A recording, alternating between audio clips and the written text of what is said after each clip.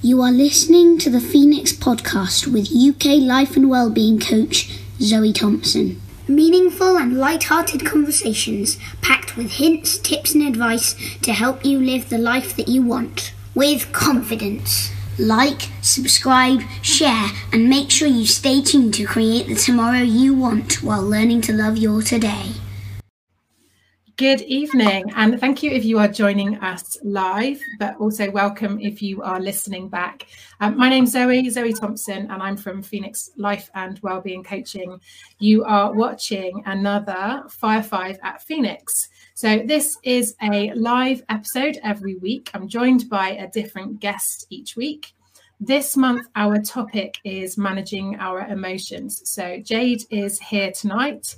She has brought with her 5 questions on that topic. Now, I've not seen her questions, so any answers that you hear me giving this evening and any conversation that you hear us talking about is all brought in on the fact that Jade has brought those questions in. So Jade is from her own company called Whip It. Jade, do you want to introduce yourself? Yeah, so I'm Jade from Whip It. It's a business that myself and my business partner Hassan launched in the middle of a pandemic. So we're still fairly new. We started creating the business back in March, April, and we launched it officially in July. So yeah, still in our baby business years, but yeah, it's going well. It's a mobile car valeting company, and it's based in around the Bristol area. So yeah, that's us. It's incredible. I mean, to go from changing your job unexpectedly and then to start a business in the middle of a pandemic is incredible. So done amazingly well. So for people who are watching, we will put the details in for Whip It. So if you are in and around the Bristol area and your car needs a good valet, good clean, then Jade and her team will be more than happy to help out. So Jade, you've got five questions for me this evening. Yes, I do. So I wanted to just be like really authentic, transparent and honest with you. So basically the reason we launched Whip It is I was in events and obviously the industry got hit really hard. I actually lost my job. I got made redundant. I'd been there for 2.5 years, and at the time it was really devastating. So the kind of questions that I've brought today are kind of around job loss, and hopefully you could provide some insight. So I just wanted to start off with, like, obviously losing a job, I actually view it as a form of grief because I see that it is a form of loss still. But I would like to ask you, how would you suggest that somebody copes and processes that loss? Such an interesting, such a topical question at the moment. So, I think that you've obviously experienced your job loss. I went through redundancy a few years ago, and I'm hearing lots of people now, not just redundancy and job losses, but restructures and that uncertainty around where their job is going to be over the next 12 months. So I think it is a really important topic to discuss. So I think it's a great first question to ask. I certainly, when I've had conversations with people around redundancy, around job losses, have also talked about it is a grieving process. It is a loss of something, and work's a big part of life, isn't it? We spend a lot of time and a lot of energy in our work. So one of the things that I have talked through with people is the Kubler-Ross change curve. So I don't know whether you've ever seen it. I mean, I think it's a really helpful model, not just for redundancy, but for any type of change. She put it together in the 50s, and it was originally around bereavement and around the grieving process. And basically there's 3 stages. There's the stage that you're in at the very beginning and around, that initial response to the news of what that change is.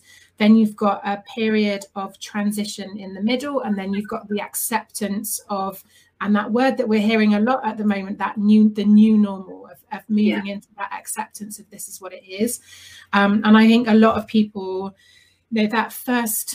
that initial stage when we hear and we're trying to find and work out what it means for us is probably the most difficult time, but then you get into that stage of acceptance and you try and work out what does it mean and where are the opportunities. And I think there's a great saying, isn't there, that whenever there's a problem, there's an opportunity. And I think for many people, where they have come out of an industry or they've come out of a particular job, whether it's through redundancy or another change that has influenced that, quite often it's an opportunity to take that step back and think, okay, what is it I do want? So I need to look for something else. What is it I want to look for? Where do I want to invest my time and my energy?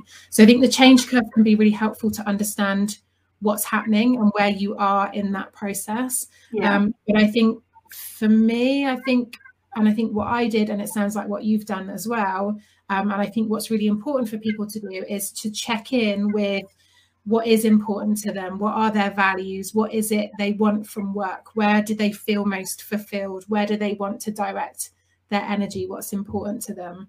So I think it's really hard, isn't it? Because naturally everybody says, you know, try and think of the positives, look for the opportunities, and it doesn't feel like that when you first get the news. And I think that's the challenge. But I think there is an opportunity even before you start looking.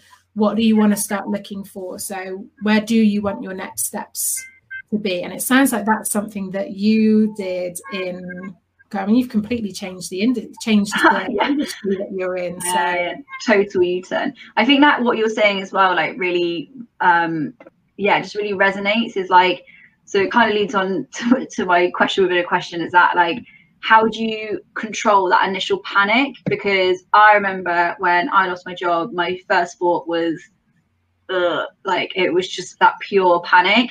And it's like, I think that would be common in a lot of people. So it's like, how can you manage that panic and then turn that panic into a positive? Because I think now where I am, I can see it as a positive change. But at the time, I was very much in do or die. Like, I was in survival mode.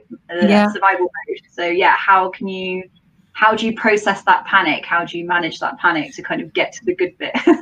I think for a lot of people, panic is made up of some very legitimate things to worry about, some very legitimate things that they need to give their attention, but also lots of emotions ride into that as well. So I think it's very hard when it's caught up in our head, isn't it? It's that it all becomes that, and the facial expression you did was like that, and it is like that, isn't it? It's like, oh, what am I doing? And it's really, really hard to kind of feel like you're in control of it.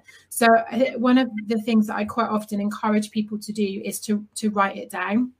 Write down what is it that is behind the panic. So you've got panic is the emotion, but what is that telling you? So what does the panic tell you? What is it that sits underneath that? And to write all of that down, and then to start looking at, okay, if I had to separate these out, what is a legitimate worry that I need to give my attention to? What is it that I'm worrying about that probably doesn't need to be worried about or is not in my control? And what's the feelings? What are the feelings that are caught up in that? And I think sometimes just putting it down on paper helps to separate those things out, and then you can prioritize worrying about what needs to be worried about or focus on what needs to be focused on. And then you can it's important to pay attention to the emotions that are wrapped up within it, but you can't do anything with those. So your attention needs to be, or your focus needs to be on what you do need to worry. And panic is that heightened state emotion, isn't it? It's having things to worry about, but with that, in that heightened state. So if you can separate that out, that can quite often be really helpful for people. Yeah, I think that's really good advice. I think, like, with hindsight, it's like, but at the time it was a lot. And I think the advice that you just gave would have been really good for me a couple of months ago. So it's like, it's a funny one. So hopefully, like, people will find that helpful.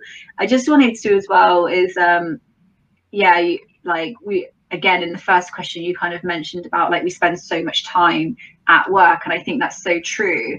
So I just wondered about, I don't know, it's more like musings rather than a question, but like, kind of like, So obviously you spend so much time at work, and obviously a lot of people, like, their self-esteem and identity is kind of encompassed in their job, what they do, and it's a big part of who they are. You're kind of smiling at me. I feel like you know where I'm going. No, I don't know where you're going, but it resonates with me. So yeah. And yeah, so it's kind of like, how do we separate the job loss just being I've lost a job from being I've lost a job and now I feel rubbish and everything is wrong, and you know, having that kind of identity crisis that then kind of takes something that is still a big deal, but I think ends up making it a bigger deal, because then you're kind of questioning, like, who am I, what am I doing, and all those kind of, I think there's a question in somewhere if you can dig that. That's exactly what I went through when I went through my redundancy. That is exactly what I faced, and I'd been there 20 years, so I'd, like, all of my adult years I had been there. So for me, it was a huge part of my identity. It literally felt like it was in my DNA that all of my adult life experiences had been with that business. So when I thought about different life experiences, I knew what department I was working with, because that was my friendship circle. You know, I knew where I was, and it was so much a part of my personal journey as much as it was a professional journey. So the redundancy for me had a huge impact on, like, well, what if I'm not here and I'm not doing this job? Like, who am I? What can I do? But also around my self-worth of providing value, of that came into question. Of, even though you know logically it's a financial decision, it's an organizational structure decision, even though you know logically that's what's going on, it's very hard to think, well, how, if they can go on without me so easily, what did I contribute? That's like literally what you just described was what they didn't get, the company I used to work for, they didn't get rid of everyone. So the fact that I ended up going, unfortunately, along with a lot of people, it was like, was I not good enough? Like, did I do something wrong? Did I fail? So yeah, I can really relate, and it's tough. It's that tough thing, isn't it? Of you feel like you're part of the cog in the big wheel, and so even though you know, like, it's not that your ego is that high that you think the whole organization is going to fall apart because you're not there. You know that, but at the same point, and I don't know what it was like for you, but for me, I had to work my notice, and so I sat there while I was removed from meetings, I was removed from conversations, I was, my work was distributed out while I was still there. So I had to sit there and watch it happen, which was not pleasant at all. That sounds awful. And it was really difficult, because it was like, I'm still here, I can still contribute, I can still be a part of this throughout the notice period. That's not the decision that was made. And so then I just completely disengaged, because it was like, well, and that was my survival, the survival mode for me kicked in that, okay, if I'm going to get through this, then I need to put my energy and focus into something that feels more positive. And that was on the next step, rather than in trying to keep something going that was done. So I think it's really, work is a really big, it is part of our identity, because we spend, it's a hat that we wear, isn't it? It's a role that we play. And so I think as well, like, in everyday conversations, it's like, oh, hi, like, common questions. How old are you? Like, who are you? Like, what do you do for a living? Like, where do you live? So I think that all kind of contributes to, like, that feeling that work has a very important place in your life, because it's something that everyone talks about, even in just day to day, like, oh, how was work? How's things going? So I think when that's taken away from you, that kind of makes those conversations really difficult as well, because then you're like, well, I've been let go, and it's like, oh, and I found that really difficult as well, like, kind of like, oh, sorry to hear that. People aren't quite sure how to respond, are they? They're not quite sure. Like, is it a good thing for you? Is it not a good, like? It's really hard. It's a difficult conversation to approach, isn't it? When people come back with that answer, and naturally we want to be positive, but that's not always what the person wants either. So it's and that work is, and you'll know now that getting to run your own business, that you get to make it almost even more part of your identity and ethos and ethics and values, because it's your business. Whereas when you work for a big organization, you're working within the values of that business. So it's already been preset. Yeah. That influences part of your identity as well, because it influences how you approach your work. So yeah, it's a big thing, but it's not at what's at core. And I think that's, again, that, when I mentioned at the beginning of that opportunity of sitting down, what is important to me? What are my values? What do I want from a workplace? Where do I feel most fulfilled? Where can I contribute most? Where do I want to add some significance and add value? And then approach it again. I think that's really good. It's an addition to who we are. It's not at the core of who we are. Who you are, yeah. I think that's really important to remember. I definitely forgot about it. And I think as well, if you love what you do, even though you are a cog, sometimes you can give a lot of energy to that. And then when that's taken away, it's where do you then direct that time and that energy? That's what I found really difficult as well. It's all of a sudden I'd gone from working a million miles an hour, to just nothing. And that was really hard too. To slow down. So yeah, and that's the really important part of work-life balance, isn't it? Of not putting all of your energy and all of your everything that you have to contribute into one place. So if you for somebody who if you are somebody who puts all of your eggs in that work basket, if that basket gets taken away, where do you go when you've got a whole lot of eggs and no basket to put them in? So you have to work out where you want to go with that. So I think my issue as well is that I've got ADHD, so I find that I'm a very 100-mile-an-hour person. So at the time it was really difficult to go from to that to nothing. But then in a random turn of events, so before I joined Whippet, I ended up going back to my care roots, temporarily got a job in an independent living place, and then was literally there for a month when Hassa kind of called me with this idea. And I was like,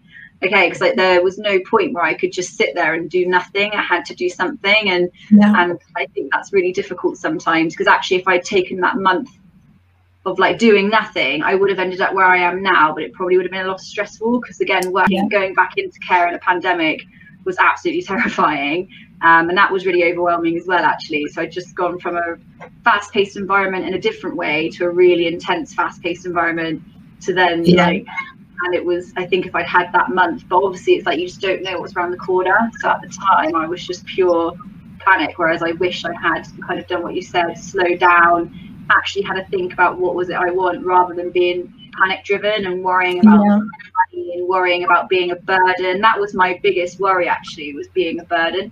I didn't want to be a responsibility, and I didn't want to have to rely on my partner to provide for me, which is really stupid because we've been together 6 years. So he's definitely, but I just I couldn't do that. And even though everyone around me was just saying, slow down, it's okay, it's fine, I was like, no, I just need to get another job. I need to go. And yeah, I think slowing down is so important, but I'm a massive hypocrite of that. I just but it's the actions that we take with the uncertainty, isn't it? Is doing something is better than doing nothing. And that's how we feel like we're responding, we're doing something, and that feels more positive than sitting back and not doing anything. But sometimes sitting back and looking at what the options are and looking at what's important is doing something. It's just an extra step before taking the step. That makes sense. Yeah, I think that leads on to my next question about shame. I felt a lot of shame, felt very shameful.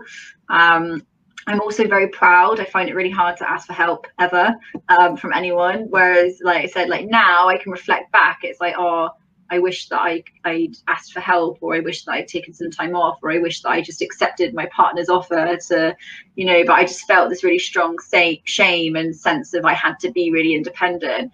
And I think as well, social media almost reinforces that as well.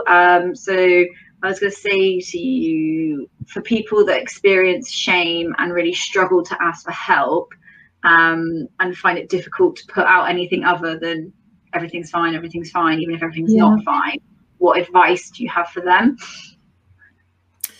So it's a difficult one, isn't it? And I think, and I know we've had this conversation, albeit on comments on a post on LinkedIn, but about balances and characteristics being overdone and out of balance. And so I think that pride element is a great characteristic, a great behavior to have. But if it's overdone and we're not asking for help and we're not sort of sharing responsibility, then and some of those feelings and the negative, uncomfortable emotions come into play, like shame. So I think it is a difficult one. It kind of feeds in with the conversation I was having with Stuart on last week's session of most people who are around us want to be able to help. They want to be part of the solution. They see that you are having trouble with a problem, and most people want to be a part of the solution. They want to help. They want to be feeling like they are supporting you. So I think it comes down to that, knowing what you need help with, and then allowing people to step in and be a part of the solution. And I think we all know how we feel. And interestingly, I think a lot of people who struggle to ask for help are always the ones that help other people. This is what I was just thinking. I was like, the silly thing is that if anybody asked me for help, I would never, ever, ever say no. But then in that same breath, I would also never, ever, ever ask for help at the same time. It's a really weird dynamic. It is a weird dynamic, because you know how you feel when you help somebody. You know that it's not just something that is helpful for them. It's something that you take something from as well. So when you say no to people who are offering help, you are denying them of that role in being supportive to you. So it creates an imbalance within that friendship or relationship. Because it's so interesting, because I've actually been called a really selfish friend before, because they were basically saying they felt that it was a really unbalanced friendship, because they felt that I would never ever ask for help, and if I ever had a problem, I would never go to them. And I would go to them after the problem's been fixed to be like, oh, a couple of months ago I had a really hard time, but it's fine now. And they always said that they used to find it really, really frustrating. They actually called me out on it, because they were like, when you're in a relationship, whether it's friendship, relationship, it needs to be equal. And they just felt like they weren't getting that from me. And until that point, I'd never, ever seen it as that before. So it's really interesting that you've just said that, because I'd never ever saw that. It's good intentions on both sides, isn't it? Because it's a good intention from the person who doesn't want to ask for help because they don't want to burden, or they don't want to, they don't want to put on other people. And especially at the moment, everybody's trying to work out what everybody's trying to get through, aren't they? And so we don't want to add to what everybody else is working through. But ultimately, if people are offering help and we say no, we're denying them of all of the things that we know. We enjoy that feeling of being able to know that we're being a part of making things better for people. So it is part of that energy dynamic. One of the things that I talk through quite often when we come through with certain topics on the Thrive program is the energy exchange with friendships and relationships. So we look at it from the perspective of how we fulfill our needs, the psychological and emotional needs, how we fulfill that within ourselves, but also how other people help to fulfill those needs. And so I quite often use the analogy of relationships and friendships should be like a joint bank account. So over time, you should both be paying in and you should both be withdrawing. But if you were to look at the record of the time that you've been together, it should be fairly equal in how much you've been paying in and how much you've been drawing out. It's never going to be, or very rarely is it going to be very balanced, sort of equal, because you'll go through something and then they'll go through something. So at some point you need to give a little bit more, and sometimes you need to take a little bit more.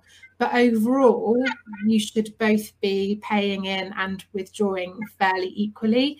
And you don't want it to be in overdrawn where you're both taking, and you don't want to be that constant both paying in and never taking from it either. So it's got to feel fairly equal.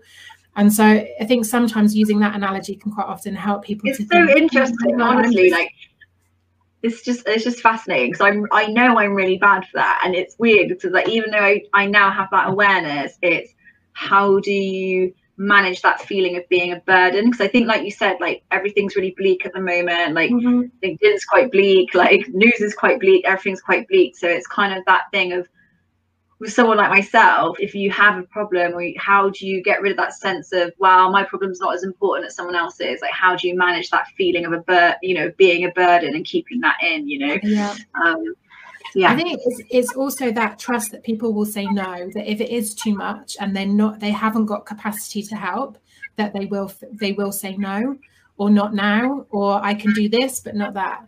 And so I think it's knowing that friendship or that relationship is honest enough to say, I need help, but also knowing that if that other person can't do that, or can only meet you halfway, or can only do certain bits of it, that they will be honest enough to tell you. So sometimes it's just that free front loading the request, isn't it, of you can say no to this, or I know that you have lots going on, but I could really do with this, or X, Y, and Z. What do I need help with? I think it's both ways, and it's knowing what you want support with, so that you get specifically what it is that you need help and support with, but also giving that person permission to say no if it is too much and they've got other stuff going on. It's an open and honest conversation, isn't it? Yeah, I think, and I know I'm really bad for it. So I think I've always kind of argued with myself that self-awareness is the kind of first step to addressing it, but then actually I don't know what the next step is from that. So it's recognizing that I have that, recognizing that I don't want to be a burden, but then how do you get from that point from there to then not? Well, ultimately the second question is if I don't, what will I end up feeling? And for a lot of people, they'll end up feeling resentful because the relationship is imbalanced, and because that person always comes to them, but they never help. Or they always come to you when they need something, but they don't ever help you. So you then become resentful, or potentially people become resentful of an imbalance that they have either created or enabled. It's interesting. It's so interesting, honestly. It's not as direct as I thought this conversation would say, but it's so interesting. And I know I'm really bad for it, but that is actually really helpful, especially for, if there are other people like me. I think as well, like, not to stereotype, but I know it's something that my partner really struggles with. I think men find that quite difficult too. I think obviously women do. I know that I do, obviously, but I think, it's difficult to kind of open up and kind of share, and I can definitely see why. It's helpful to call it out, and I know you said that you had a friend that called it out for you, so I think sometimes it is helpful to call it out, and sometimes it's helpful for the other person to say, I know you're never going to ask for this, so what do you want me to do? what I need, it's almost flipping the switch a little bit and saying, I know that you're never going to ask me for help. I know that you could probably do with some help right now. So do you want me to do this, or do you want me to do this? Be more directive. And sometimes, but I think sometimes that's the beauty of an honest relationship, isn't it? Or an honest friendship, of saying, these are the things that I struggle with. I find it really difficult to ask for help. So when I tell you this is what you can do that will help. Yeah. Lots to think about. Right, I do have some more questions I've actually written down. Some of them are more just I don't know, like things for us to kind of, that I've noticed, and I'd really love to know your kind of opinion around it. I don't know if that counts as a question, but I'll throw it out anyway. So there's been a lot of stories about people, like, saying like losing jobs and taking a step back, but there's also been a lot of stories about people losing jobs and taking lower level roles than what they were previously in. And what I've noticed, especially on LinkedIn, there's been a lot of discussion around that. So it's just kind of, I personally don't see any shame in it. I think that, like, I think there's no shame in any job role that you do. I think if you love what you do, then you automatically get a sense of pride. But I know that other people don't necessarily feel the same, and there's a lot of people that would never ever take a job role lower than what they are in currently. So I was just kind of wondering if you've noticed those discussions as well, and what kind of your view on it is too. Like I said, it's not really a question, but kind of is. So just check we're on the same page with this. So this would be where somebody has been furloughed, made redundant, and so I have seen posts where somebody's taken on a role as maybe a delivery driver, but or like cleaning roles, or going into Tesco's or whatever. Just anything. So I think I saw one where it was somebody who was a pilot who obviously can't fly anywhere, and so had taken on the role of delivery driver for a supermarket, and had posted that they were that there was no pride here, that they were contributing and they were really enjoying their job. And the discussion that created, I thought, was really interesting, because there was almost, ego comes into play of, well, I am a pilot, but also that sort of pride of, I'm happy to still be working. But it was interesting to see people's responses you could almost, it would be an assumption of where people were at in some of the comments. So there were some people sort of saying, well, every job adds value, every job, contributes to the community, society, the economy, etc. There were other people that were sort of saying, well, you didn't need to tell us that you were a pilot, there's the ego element. And just different people's responses were really interesting. I think it's interesting what people feel the need to post and what people feel the need to share. It's interesting the conversation that it creates when people do that, and where people's heads are at when they respond and how they interpret the post. I think that's really important, actually, is how it's interpreted. Yeah. So there were some people who got really annoyed about it, of like, well, you're saying that the delivery role is not a very worthy post, and that that you've dropped your standards, or you've taken this role because you want us to see you as a good person, but basically you've just been very dismissive and quite offensive about all the people who choose to do that as a career the rest of the time.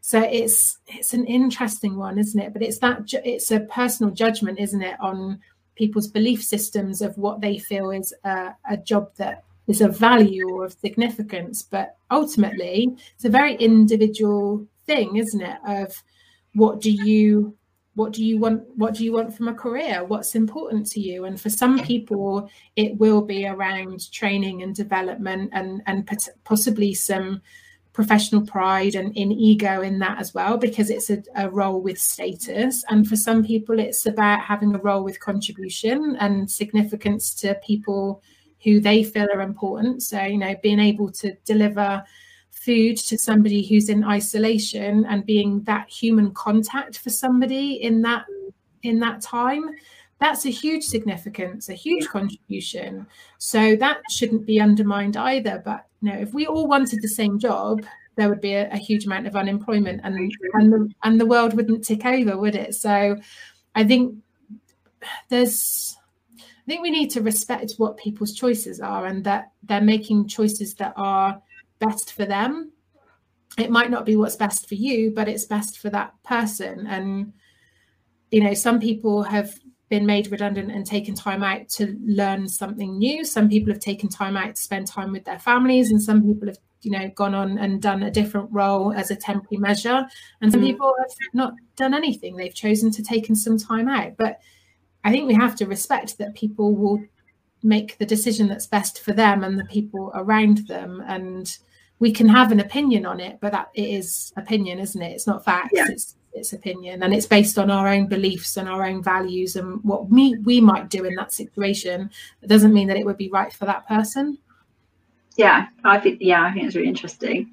I think as well, because it's like you said, it's their individual situation and it's their individual decision, and if that's what they feel that they need to do, I think it's just all anyone else can do as an outsider is just respect it. You might not agree with it, you might not like it, it might not be something that you would do, but you at least need to respect it. So Yeah, it's interesting. Yeah. It's the joys of social media, isn't it? Everybody tries to turn opinion into fact, and they feel that what they believe and what their judgment is the correct one.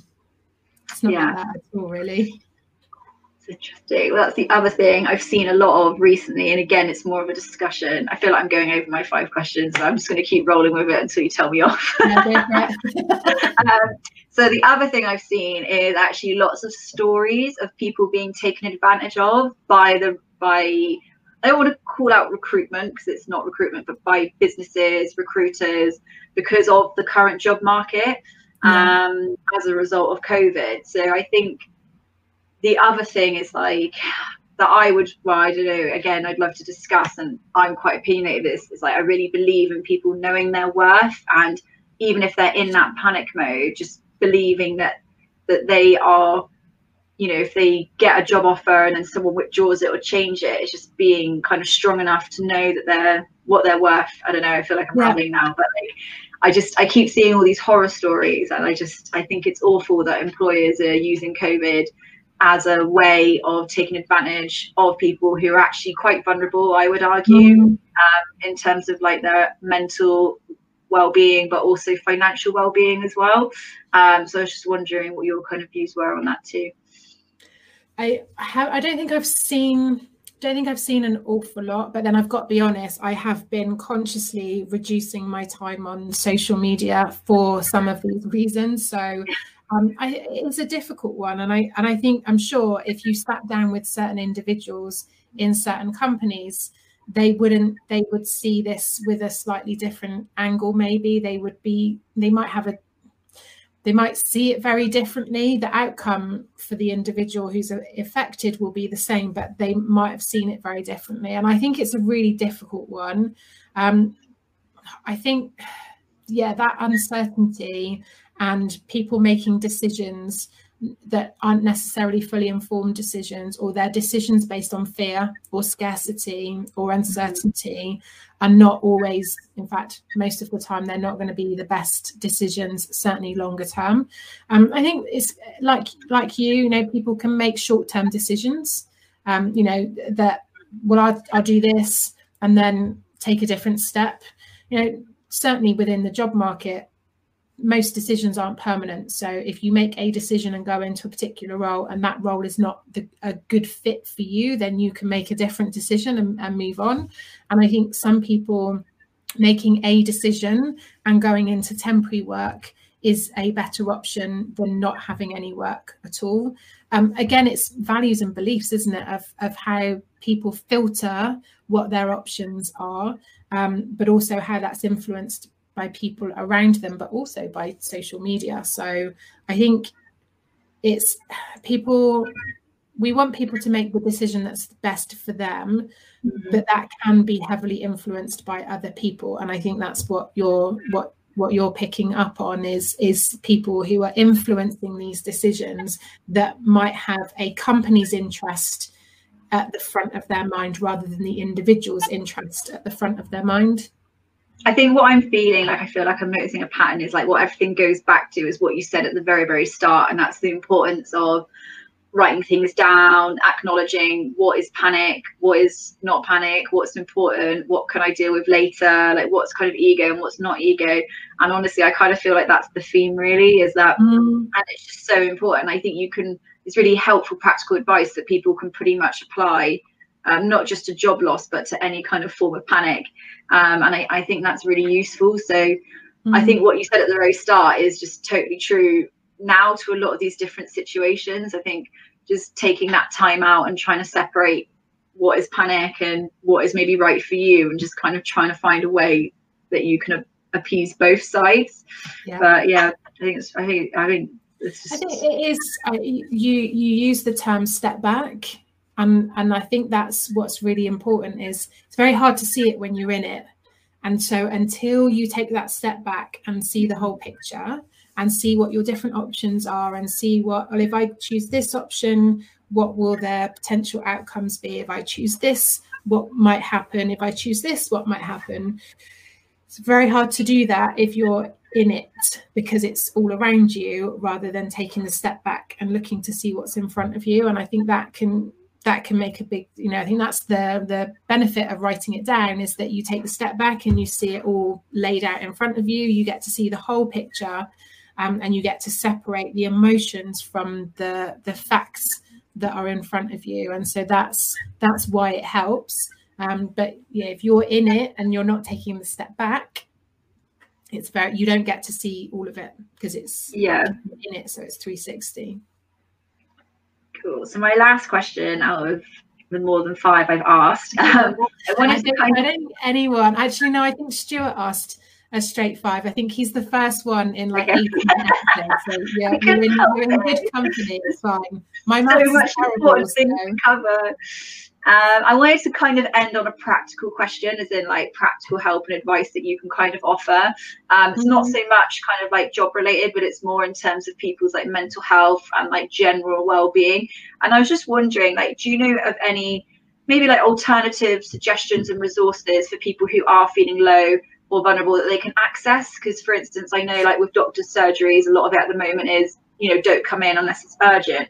So I think people with, like, whilst mental health is very important, it's not necessarily viewed as like life threatening. So just in terms of like what kind of resources are out there, or what coping mechanisms would you suggest that if someone is having a hard time, or they are feeling low, or they are in that panic? Obviously we've talked about writing it down. Is there any other, I don't know, resources that you, or companies, or I don't know, that you could recommend that people might find helpful? There's a lot of free resources out there that people can turn to. If you go to any the very well-known sort of mental well-being, mental health sites, that there's lots of free resources on there. So the Samaritans have got lots of resources on there that will help. Mind UK or mind.org, I think it is, they've got lots of resources. The mental health first aid England website, they've got lots of resources. They've got a great the stress bucket. There's a graphic, an animated graphic that helps you to look at where your stress levels are. That's really helpful.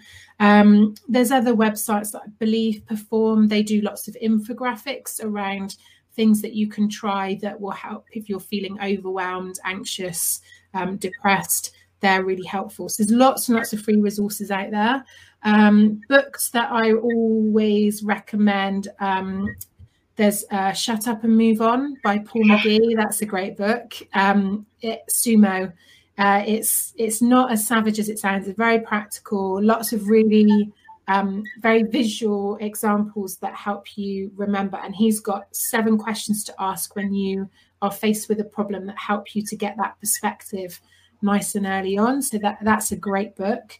If you want to understand how the brain works, there's The Chimp Paradox, Dr. Steve Peters, and Cavemen and Polar Bears by Andy Workman, who's a local author. They're both really helpful, very kind of very real. It's easy to read because it's a very technical subject, but it's not what I would call academic books. They make it easy for people like me to understand. There's a huge amount of resources out there. There's lots of people in the wellbeing industry who are there to support. But again, it's a very personal choice of what people are looking for. So, I think a lot of it is that people don't, from like the conversations that I've had with people, is like when people are in that, they recognize that they need help, they then aren't sure where to go to then access it. So I think the kind of aim of the question is just to give someone a starting point, because then at least from there they can lead on. I think you gave loads of really useful, especially as well, what I loved is that you gave a variety, because for instance people might not want to engage the talking, so then they've got the reading option, or there's the kind of resources online. So I think that's a really nice like tips and advice and guidance, really, because then people can kind of choose what to do with that. And it is a very personal choice. I mean, with coaching, it's about where you are now, forward facing, more sort of action solution focused. So where are you now, where do you want to get to? And counselling is much more the talking therapy of what has happened that's got you to where you are now. So both have, you know, again, it's that very personal choice, isn't it, of where do you feel you need to be. And sometimes people come to me for coaching and they need, you know, my recommendation is that they might want to do some counselling first. And sometimes people come to me because they've finished counselling, or counselling didn't work, you know, not didn't work for them, but didn't feel like a good fit. Yeah. Yeah, and then so they want to face forward and have a plan of action to move on with sort of the practical day-to-day stuff. So it is a very personal choice, and I think the wellbeing industry is big. It needs to be big because the demand is big. But it is, like you said, it's a very individual choice of working out where do you feel comfortable taking that first step. For a lot of people, booking in a call with a coach or a counsellor is a big first step to take. But actually sitting and looking at some online materials or reading a book might not feel like such a big step. So it is about the first step is important. Taking a step is important, but it's finding a good first step for you. And just because it worked for somebody else doesn't mean it's a good fit for you. Right for you. And being comfortable enough to say, this is what I'm looking for, what fits with this, and asking. Again, it's the asking for help, isn't it? The main themes of the evening. It's okay to ask for help, and it's good to write things down. So that's a good summary of what's come up. It sounds very simple when you talk it through in this kind of situation, but actually when you're stuck and you're in it, you know, because it's happened to you fairly recently. I still remember how that felt of, I don't know what to do. I don't know what decision is best. I don't know how I feel about it. One minute I feel this, the next minute I feel something completely different. You know, people around me don't know what my emotions are. I can't explain my emotions, let alone for people around me to understand what my emotions are. So when it's a conversation like this, it's nice and easy to be able to talk it through. But when you're in it, talking it through makes it nice and easy, you know. So it's like I can be reflective because you're challenging some of the ways that I think. So it's by talking this through, it makes it simple, if that makes sense. Like, so I guess as well, like you kind of highlight the importance of a soundboard and the importance of having someone that you can be transparent and honest with, because I think that back and forth is actually so important. Yeah, and I think a good soundboard doesn't need to be a professional. It could be a friend or a partner. The bonus of it being a professional is that we're not emotionally involved or emotionally invested in the outcome. So whilst we want what's best for you, we leave it firmly in your hands to work out what that is. Whereas I think with friends and family, quite often they might influence that because you care about what they think and they give you solutions or they give you options, whereas we just bounce things I think back. Sometimes they can be sat in that panic with you as well, which unless they're kind of taking the steps that we talked about, it's then you're just in this bubble of panic, really. And that's I think that's the benefit of the professional, is that they're not in that panic with you. They're the safe space and the calm to give you time to work that through. But like we said, it's very different for different people, and it is about, I think, taking the first step is what's important. What that first step looks like is very different for different people, and it's working out what's best for you, really. Yeah. Great questions.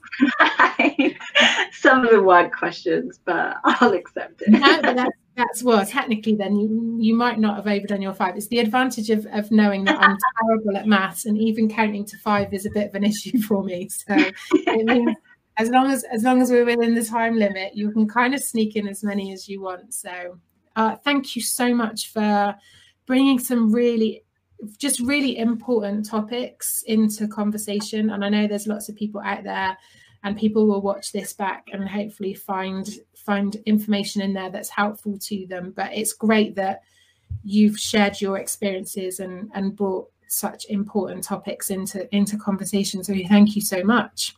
Thank you for having me and for being so transparent and challenging, but in a really, really positive way. I think it just goes to show that it doesn't matter what kind of place you're in, you can still learn something from other people. And I think for me, you just kind of highlighted how important it is to have a soundboard.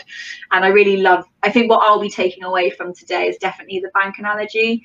I just really love that. I just think it's really, really important. So yeah, thank you. Brilliant. Such a great conversation, and I really do appreciate and value your time. Thank you.